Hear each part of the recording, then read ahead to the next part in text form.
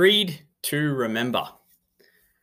Have you ever written for yourself a mission statement, a shopping list, or perhaps a timetable you promised yourself that you couldn't forget? Welcome to the Cafe for Christian Thought. Last time we talked about the nature of paradoxes and what this means for your spiritual journey. Today we are looking at a core topic of Christianity, the resurrection, and a creed that you don't want to forget.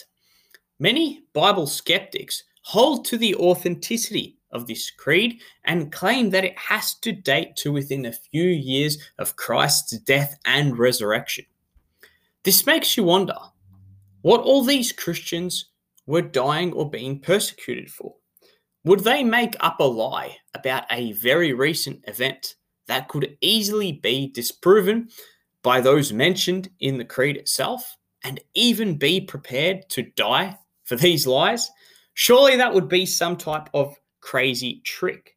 But before we go into talking about this passage some more, how about we have a read first? So this is from 1 Corinthians 15 verses 3 to 8.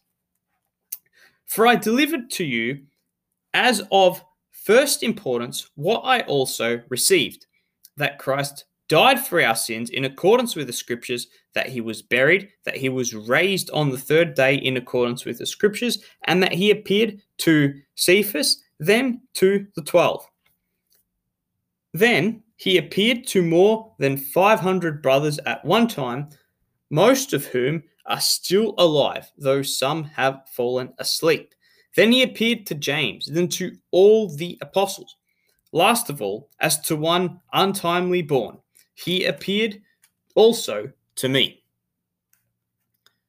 It's very interesting to take a look at what some highly critical scholars, including atheists and agnostics, say about this particular passage. For example, New Testament critic Gerd Ludemann says that the elements in the tradition are to be dated to the first 2 years after the crucifixion of Jesus, not later than 3 years. The formation of the appearance traditions mentioned in 1 Corinthians 15, 3 to 8 falls into the time between 30 and 33 of the Common Era. And that's from the book, The Resurrection of Jesus. Robert Funk, who actually founded the Jesus Seminar, which is highly critical of the Protestant Christian view, even the Catholic view of the resurrection, said the conviction that Jesus had risen from the dead had already taken root by the time Paul was converted in about 33 AD. On the assumption that Jesus died about 30 AD, the time for development was thus 2 to 3 years at most. 2 to 3 years at most. James Dunn, who's a professor at Durham, said, this tradition, we can be entirely confident, was formulated as a tradition within months of Jesus' death. Months.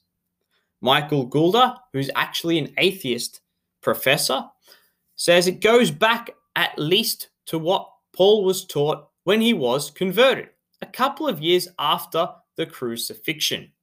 So there you have it, that recurring theme. Within a couple of years at most, atheists, agnostics, Bible critics all agree to this point.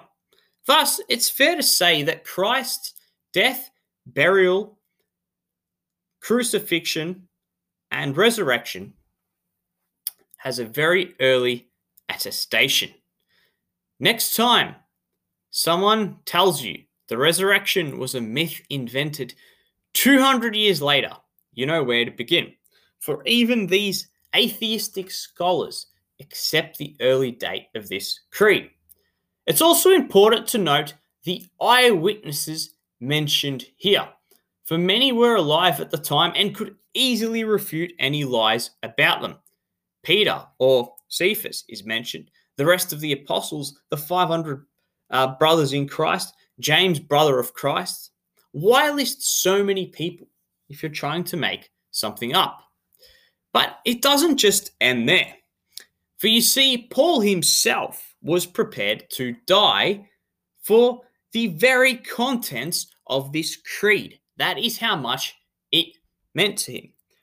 Ignatius, who was an early church father and was connected with the disciples, says in praise of the Ephesians that they were initiated into the mysteries of the gospel with Paul, the holy, the martyred, the deservedly most happy, at whose feet may I be found. Thus we have it here.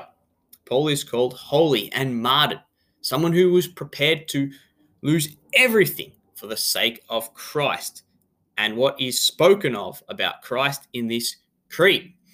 Clement of Rome adds, after preaching both in the East and West, he gained the illustrious reputation due to his faith, having taught righteousness to the whole world, and come to the extreme limit of the West, speaking of Rome, and suffered martyrdom under the prefects. There you have it. Paul's faith drove him around the world, preaching the gospel, teaching righteousness to the world, till eventually he met his executioners in Rome. So let's summarize what we have here. So first of all, Paul quotes an early creed stemming from within a few years of Jesus' death.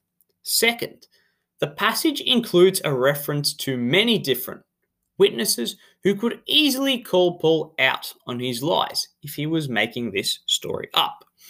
Number three, Paul was prepared to die for the contents of this creed. So where does that leave you? What do you make of this creed? What do you make of how somehow this little spark within the Roman Empire, and despite all the persecution going on, was able to grow and spread based off beliefs listed in a very early creed and which were attested by eyewitnesses alive at the time? I hope this has left you with something to think about during these challenging times. Thanks for listening to the Cafe for Christian Thought. As always, remember to deal with everything put on the table in truth and love.